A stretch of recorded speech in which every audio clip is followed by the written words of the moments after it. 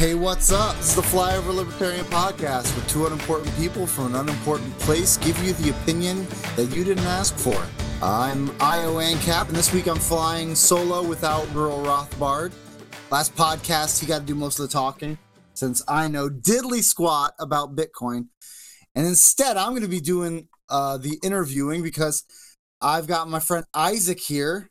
I don't even know what to call you because you've gone through so many Twitter handles that, like, I never remember which one you're on. Yeah, you know what? Isaac is just fine because at this point, It's just fine. I mean, the only reason I'm not going by my first name now is because of an unfortunate and gross incident on Twitter. So I would normally be using my first name anyway, and I would probably just stick with that. But don't really want to out myself. Unfortunate and gross, you know, you really didn't have to say that part. You could have just said an incident on Twitter. That's kind of assumed that it's unfortunate and gross. Oh, that's fair. That's fair. So before we get to the conversation, I want to let y'all know we were featured recently on the podcast This Week in LiberPods. We got a message from the host maybe a week before it came out, or a partial week before it came out, and it kind of caught us both by surprise. We had no idea that we were on the radar of anyone. We thought we only had like 3 listeners, and I guess one of them has another podcast. So that was a pretty big honor, and go check them out this week in LiberPods. We will include them on the show notes on flyover.page/episodes. Go find episode 6, and you'll find a link to that podcast. Go check them out and go follow them. They're doing a good work.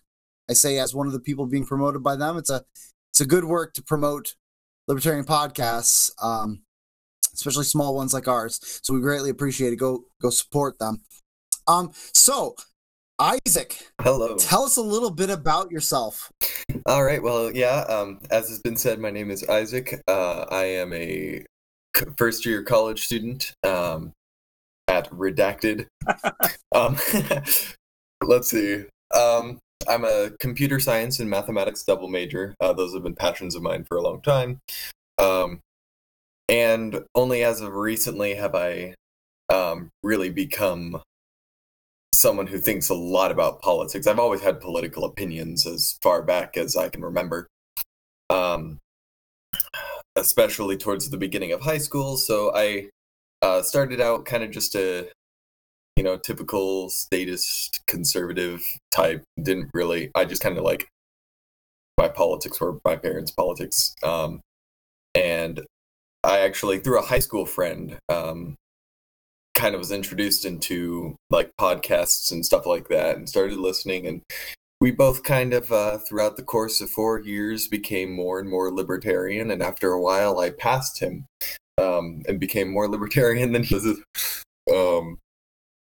And finally, he came along, and now he's finally an ANCAP just like me.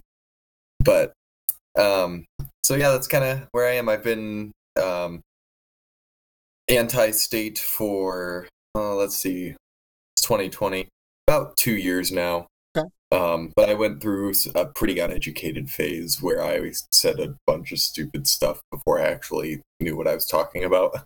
Don't we all? Oh yeah. You know, I think it's funny because your journey sounds a lot like mine, except mine was a little bit later. Oh yeah. You know, like I was a neocon well into college, and then I was through thoughtful conversations with some progressives. Oh wow. Who back then were pretending to be civil libertarians, because that's the way that they could go after George W. Bush. And through that, they made me think about some things that I really just couldn't get past, and eventually I became somewhat libertarian. And it was the same sort of thing, as that I actually had a friend who kind of dove in to libertarianism before me, and then I asked him a bunch of questions, and he gave me some info, and I think he probably wouldn't be offended to say that, yeah, I went further than him too. I just kind of, because I'm not a guy who, I'm a guy who I'm either all in or I'm not in at all. Like, you know what I mean? There's not a lot of things that I have moderate opinions on. Yeah. I either don't care or I'm super in, you know? Oh yeah. Funny thing is, I tried to do that with Minarchy for, the 6-month minarchist period. I tried to make it like its own thing where I could somehow claim it was the all-in libertarianism.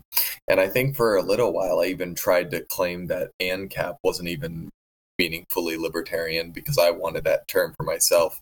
But I grew out of it finally.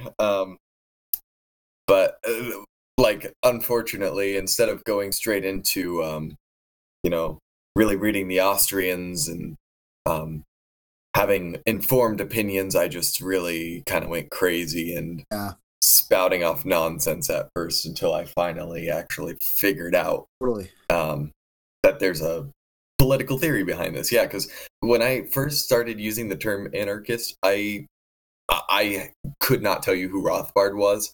I had no idea about the Austrian School of Economics. This means that even in my minarchist period, I didn't even know who like Ron Paul or Rothbard were. Like, it was kind of just a position I held to and tried to argue for it, but I think it was really mostly about labels at that point. And it was only after I had been identifying as an anarchist for maybe a month that I finally started learning about Rothbard. And to this day, I still haven't read a full work of Rothbard or Hoppe, but I've been around people who are really well educated on both of them. And so I pretty much have absorbed a ton of Rothbard and Hoppe from them. And, stuff from Ron Paul too. But I'm pretty well acquainted with their thought, and I am going to try to dive into one of Hoppe's economic works soon here. You know what someone told me to do is that I should start with Rothbard, then go to Mises, then finish with Hoppe. Like that's what someone told me to do. They said that basically, Rothbard does a lot of his own stuff, and there's a lot of really interesting stuff. And in some ways he does build on Mises, but he's also an amazing expositor of Mises. And so then you get through Rothbard, and then you feel like you've got a good idea. Then it's kind of like you've got a lot of Rothbard's depth, and then you kind of add Mises into that. So all the things that Rothbard explained, you get the original context and things like that. And then you're ready for Hoppe, because Hoppe is just so stinking smart. And he really is building beautifully on the Rothbardian tradition, but he is a philosopher. Oh yeah. And everything that means. And so he's just a hardcore thinker. And that's really where I think there's a lot of misunderstandings. Is that there's a lot of internet Hoppians who I maybe don't even get Hoppe at all. Oh yeah. And then unfortunately that gets to become like people judge Hoppe on some of the Hoppians, and then people are like, yeah, I'm never going to give Hoppe a chance. But he's just a really smart guy. Yeah. And some people wouldn't give him a chance anyway because he's very unabashedly rightist. Yeah. Oh, that's probably one of the big things, is that a lot of the socially center or milquetoast libertarians, you mention Hoppe and they're like, oh, that guy's like a right wing, he's probably like fascist or something. And I mean, I can understand like some of the internet Hoppians are statists, but it's not like any of the sort of people I hang around. Like, if you actually know Hoppe and believe what he says, you're not going to end up a statist. But if you misunderstand what he says, as lots of people do, you could very easily end up a statist. If you hear just nothing but physical removal and helicopter jokes all the time, well, of course you're going to probably think Hoppe's a statist. Yeah. But those are just jokes. Yeah. And that's the thing. I was talking to, maybe I shouldn't talk about this. I was talking to a particular Twitter personality that I've been following, and I was talking to them on Twitter, and they were talking about how they had gotten some flack for some of the jokes that they've been making and about helicopters. And there's like, my gosh, like there's something really frustrating about even libertarians who are ostensibly, in some sense, Misesian or Rothbardian, who are like, do you really not get that these are jokes? Like, I don't actually want to throw communists out of helicopters. Like, this this is a joke. We're all memeing here. It's even worse when it's a meme page that will not be named that is playing this sort of oh, look, you believe the jokes that these guys are making? You're a meme page, bro. Yeah. This is what we do. Yeah. We make these stupid jokes. Right. And hopefully along the way we make some people think about it. Yeah. About stuff. Like do I really think that do I really want to go out and start killing communists? No. I actually have a friend from high school who's a communist. I'm not going to go kill him. But it does make people think. On the way, hopefully we can get them to think, why is communism so bad? Mm-hmm. Why is this something that is so terrible? Why did Pinochet view them as such a terrible enemy? Like, is it just that they've unfortunately been associated with these great, terrible authoritarianism and these terrible examples of famine and starvation? Or is there something actually inherently in the view that is violent? Exactly. And I don't think I need to convince you that that's exactly what it is. Yeah. There's something inherently violent about it. And as a libertarian, and this is really what Hoppe gets at, is that libertarians cannot be, we can't tolerate an inherently coercive ideology. Yeah, exactly. That's kind of what makes us libertarians. Yeah, and it's precisely what people don't get is exactly what you're saying is like how bad communism is. Because you think, okay, well, communism, it just doesn't turn out very well, or, maybe it's what I heard from middle school, especially, was, well, it sounds nice on paper, but then it really just doesn't work out. Until you read Mises, then you're like, it doesn't even sound good on paper. Yeah, exactly. But when you really start to look at communist rhetoric and how they talk about literally killing landlords, and just mass acts of murder and violent revolution and all these just sick things, you start to see, okay, I can understand why if you had a lot of people saying these same things, and these were the communists that you knew in your society, these are very violent people. These aren't just, your liberal or conservative online who, in a sense, they're coercive because, they're statists and they want the state to implement their, policies at the expense of others. But they're not just that sort of normie statist. They are extremely pro-violence individuals with very, very few exceptions. I followed a guy for a while who was he's a Catholic, but he kind of associates with some left-wing ideas. I don't think that necessarily precludes him from being a Christian, but anyway, he was a pacifist communist for a while, where he did not advocate any violence, but communism as the sort of end goal was what he wanted. And I think you kind of have to live in a state of cognitive dissonance if that's your viewpoint, because communism really does take mass coercion to implement. Or maybe not maybe even just I guess I could get that, and I'm willing to entertain that, even that possibility of no, really what we just want is a world in which people work together. Mm-hmm.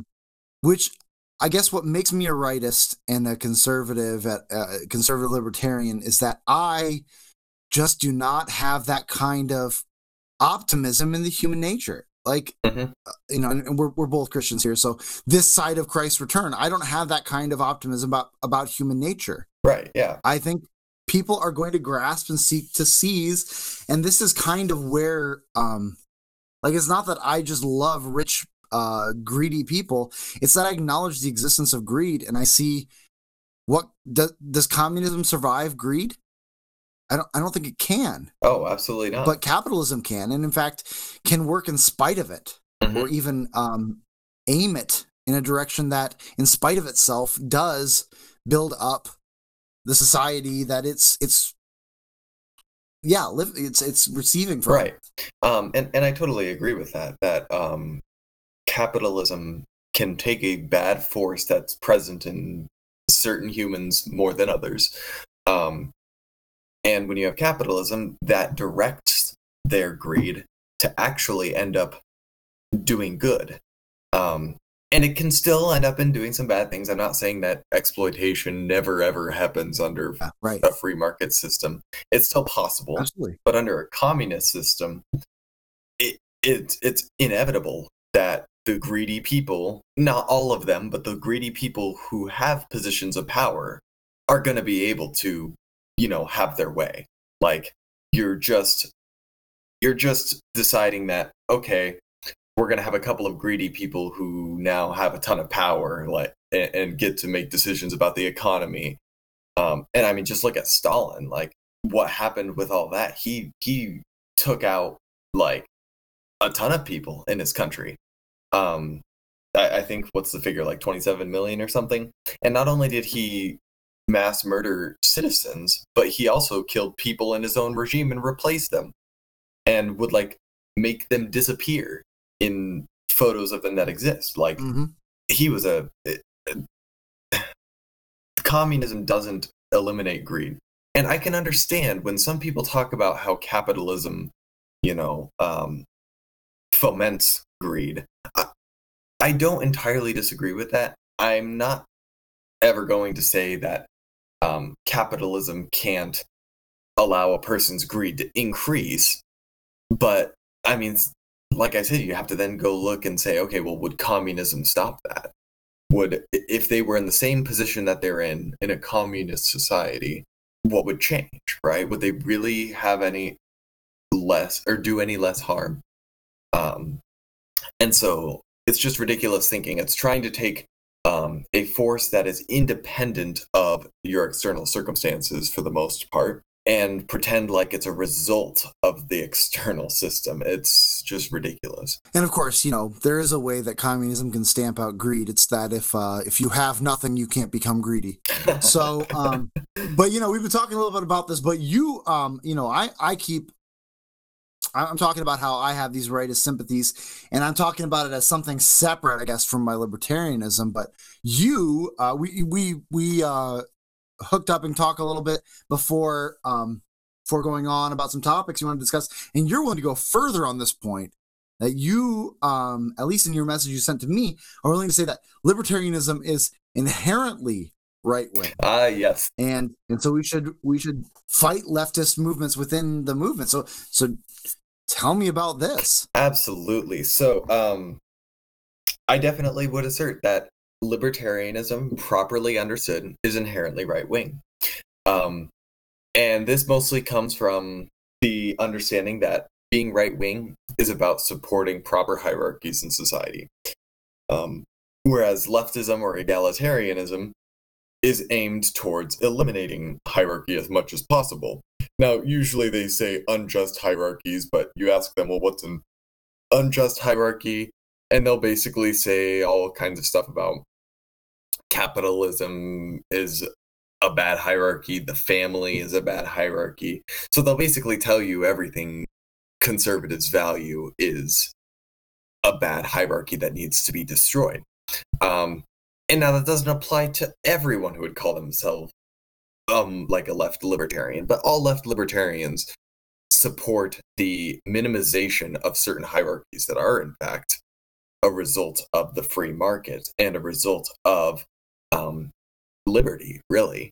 So in the end, I think that leftist ideas, or the supposed left libertarian idea of free market socialism, is just a pipe dream. It doesn't make sense. It's a contradiction in terms, because if you have liberty, if you have the right to free association, if you have the right to voluntary transactions, economically speaking, you're going to get a right-wing system. You're going to get a system of properly ordered hierarchy in society. Now, of course, originally, right-wing ideology did not have much to do with liberty in the beginning, when that term was first being formulated, but it was more focused on, because it comes from the right wing of French Parliament, who wanted to maintain kind of the aristocratic order, or monarchic. I don't remember exactly which of those, but they wanted to maintain the hierarchy. So it originated in a statist context. Our boy Bastiat was sitting on the left. Right, exactly.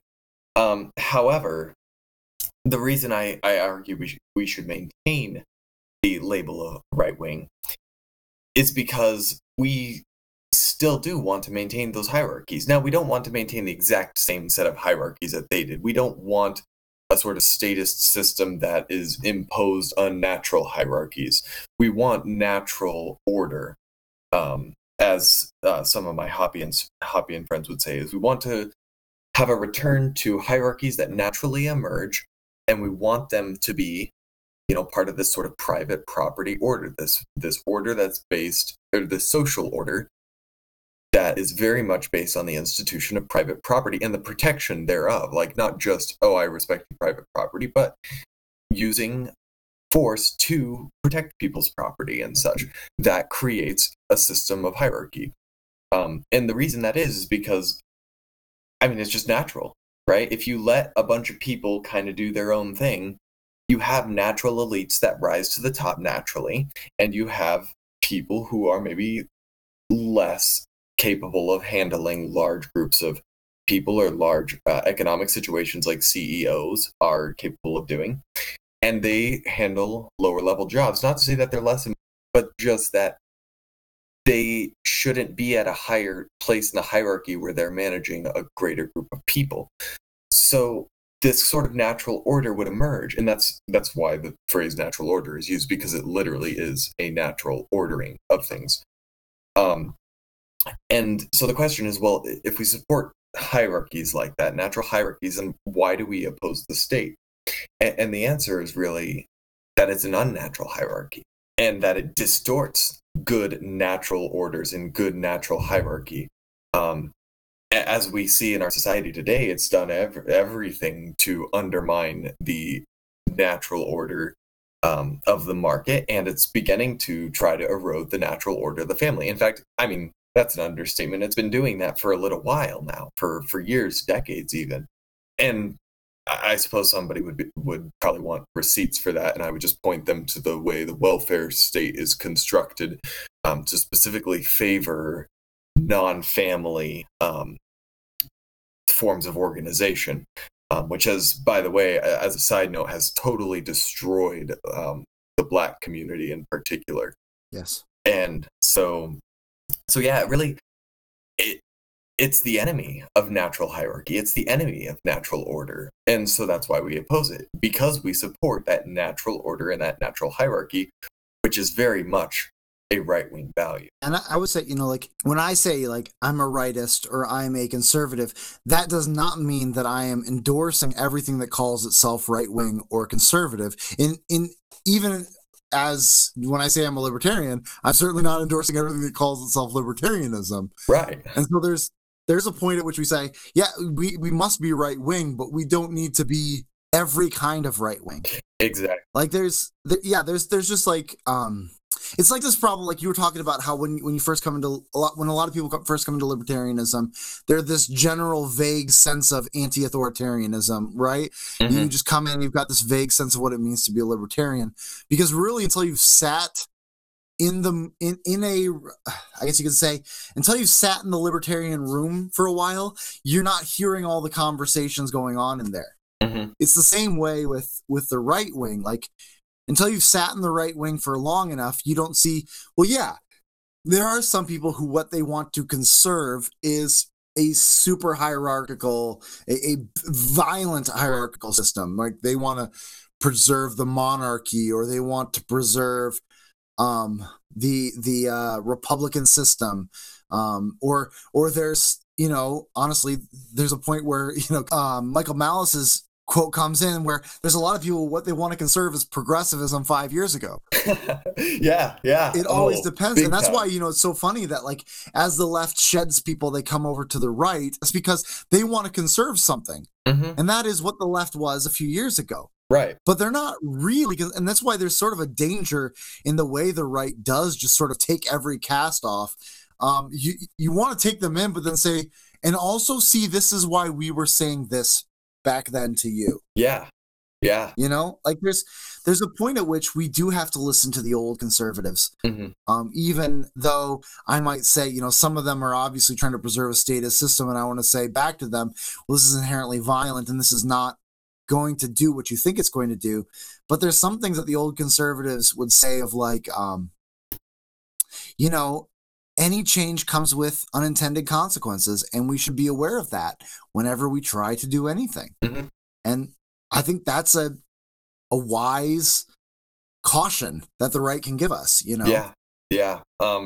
It's definitely something that I've seen in the right over the last couple of years. It's when somebody calls themselves a conservative, you really just can't know what that means. It could mean everything. It could mean anything from like a borderline alt-right sort of socialism works if you have just white people type, mm-hmm. to somebody who's like basically the 5 years ago leftist. I mean, I know when I would have called myself a conservative, if you asked me things about like, what do you think about this era from the progressive, this policy from the progressive era, I would have been like, oh, that sounds nice, I would have been like, oh yeah, well, I guess we need that. And I would have been like, oh, well, the free market is good, but let's have all this regulation. And I would have sounded just like a progressive era type person, very much not anti-egalitarian or pro-market hierarchy. It was exactly that sort of milk toast, middle of the road, not even really right wing in a lot of ways. It's said a lot, and it's maybe exaggerated a little bit, but there is a serious argument to be made for the fact that neoconservatism is probably more Trotskyite than it is Kirkian. Oh yeah, big time. And people will ask, well, what's your proof for that? Because I hear it all the time. And you call somebody like Charlie Kirk communist or something. Not necessarily just him in particular, but like George Bush, definitely. And people say, what are you talking about? Like, or you get some of these people on Twitter, and I know a couple of particularly bad examples where they're just like, they self-identify as neocons, and they're like, I'm anti-communist. And I'm like, no, you literally basically are a communist in a meaningful sense. And people say, well, what do you mean by that? And we just say, well, look at what Trotsky said about war and the struggle for democracy.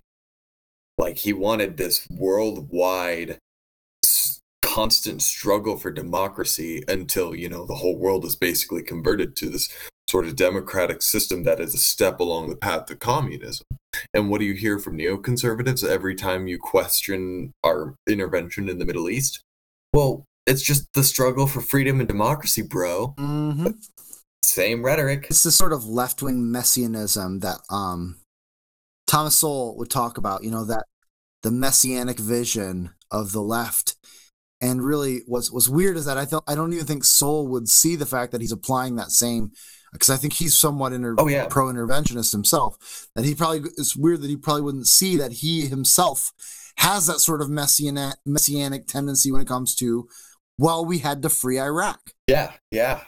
I mean, they're just so blind to what they're doing. They see all these things, and they hear all the what the corporate media is telling them about, well, here's reasons we need to go and basically kill a bunch of people and break a bunch of things in this other country. And people just drink it. Like Kool-Aid, they take it all in. They don't really question it. They just say, oh, well, look at what these reporters said, guess we really do need to go intervene there. Well, no, we don't. You're just, yeah, right. You're just spouting off the establishment line. The establishment line is a lie. It's an outright lie. And the only reason it's being told is to serve their ends, to do what they want to do. They want to invade Iraq, so what are they going to do? Oh, well, they got weapons of mass destruction, which is an insane lie based off of truth, right? It's not entirely false that there were no weapons, but they were weapons that were given to them by the U.S. They were old and basically rotting away in some bunker somewhere, and they weren't even thinking of using them. And like I said, they were given to them by the U.S. to fight who we were fighting at the time. And so they just will twist all this information and lie us into these wars. And the conservatives are all around the country. I've talked to people on Twitter who call themselves conservatives, and they'll just say, well, we support the military. And so and they'll maybe try to cop out like, well, I guess I don't necessarily support everything I do, but I support the troops. Well, if you're going to unconditionally support the troops like that, you're just saying you support everything they do. And every time you criticize what they're doing, it's treated as a personal attack on every single member of the military. And it's just not true. It's just not true that we're attacking all veterans. I have military people in my family, a very big portion of them on one side of my family. And I don't hate any of them. I don't hate any of my uncles who were in the Air Force. I love them very much. But that doesn't mean I think that the organization they were a part of was doing a good thing in their various conflicts in the Middle East. It's just ridiculous, and it's definitely little more than an attempt to try to make the anti-war position seem absurd or anti-American or unpatriotic. Which, I mean, I guess if questioning the state or questioning the government is unpatriotic, then I guess I am. But the original usage of the word patriot is kind of rooted in anti-statism and questioning the government, really. So I don't even really see how you can make that connection. Even in the sense of like, my Twitter pinned tweet. I love America. There's nowhere else I'd rather live. There's nothing wrong with America that abolishing the United States wouldn't fix. Yeah. That's one of my favorite tweets because it really expresses what I like. And that leads me to a different discussion, which we'll probably discuss a little later with one of the topics we got, but separating nation and state. There's a difference between the nation and the state. And it's good to love your nation, to love the culture you have, to love the people around you, and to love your neighbor. But it's not a good thing to love the state. And the thing that we've been taught, in public schools and in just general civil society is the state is responsible for the nation, and the nation depends on the state. And in reality, it's really just the other way around. The state is a parasite on the nation. The state undermines the very concept of nation in many ways. And one of those ways is, once again, something we'll be talking about in a little while. But no, it really does things to destroy natural nations and culture. So I really think that one of the things we have to do as libertarians, introduce people to this idea that there is a difference between the nation and the state. Absolutely, right there with you. And that, I'll add, was something that when I was going through my kind of unserious stage, or my uneducated phase, or my just kind of blind phase at the beginning, whatever you'll call it, is something that I tried to do as well. I tried to bind the concept of nation and state, and tried to condemn the concept of the nation by condemning the state. And after a while, once I kind of got pulled back into a place of right-wing sanity, I realized, no, the nation is a good thing. I should be trying to preserve this, and preserve culture, and preserve social coherence, and not destroy it. Because one of the reasons I should be against the state is because it undermines. So not only do we have to kind of introduce this as a concept to civil society, is this separation between nation and state, but we also really have to do work deprogramming this idea among libertarians, because it definitely seems to be a concept among libertarians. You start talking about the nation, and they start screeching to you about collectivism, and you're just being basically a communist. And it's like, no. One way I describe myself is that I am politically individualist and socially communitarian. There is a communitarianism about humanity that is a very good thing, and it's a gift from God. But that doesn't mean that we turn to collectivist politics. And on the other hand, we don't want to give up our social coherence and turn to this sort of individualistic, atomized culture, which I think we actually have that right now. We have social policy in government. We have this sort of political collectivism and philosophical individualism, dividing society into individual people. Go and chase your dreams, do what pleases you. So we literally have it flipped. We have this systematic undermining of individual rights, but at the same time, this sort of apotheosis of the individual, culturally speaking. And that's why we are where we are today. I mean, it's kind of that whole it's somewhat of an irony that I've noticed as well, is that collectivism politically creates atomism socially. Like there's when your main way of being provided for is getting a check cut to you from the government, then you have no reason to work with your neighbor, because your neighbor doesn't need to help you through the hard and lean times. You don't need to lean on your neighbors, or as I've often seen, you become just a leech off of everyone, and you're not actually supporting anyone. There's no give and take. There's only take, Well, we're going to bring this episode to a close, but Isaac and I were not done talking, and I'm telling you, it got even more interesting. So come back next episode as I continue my conversation with Isaac.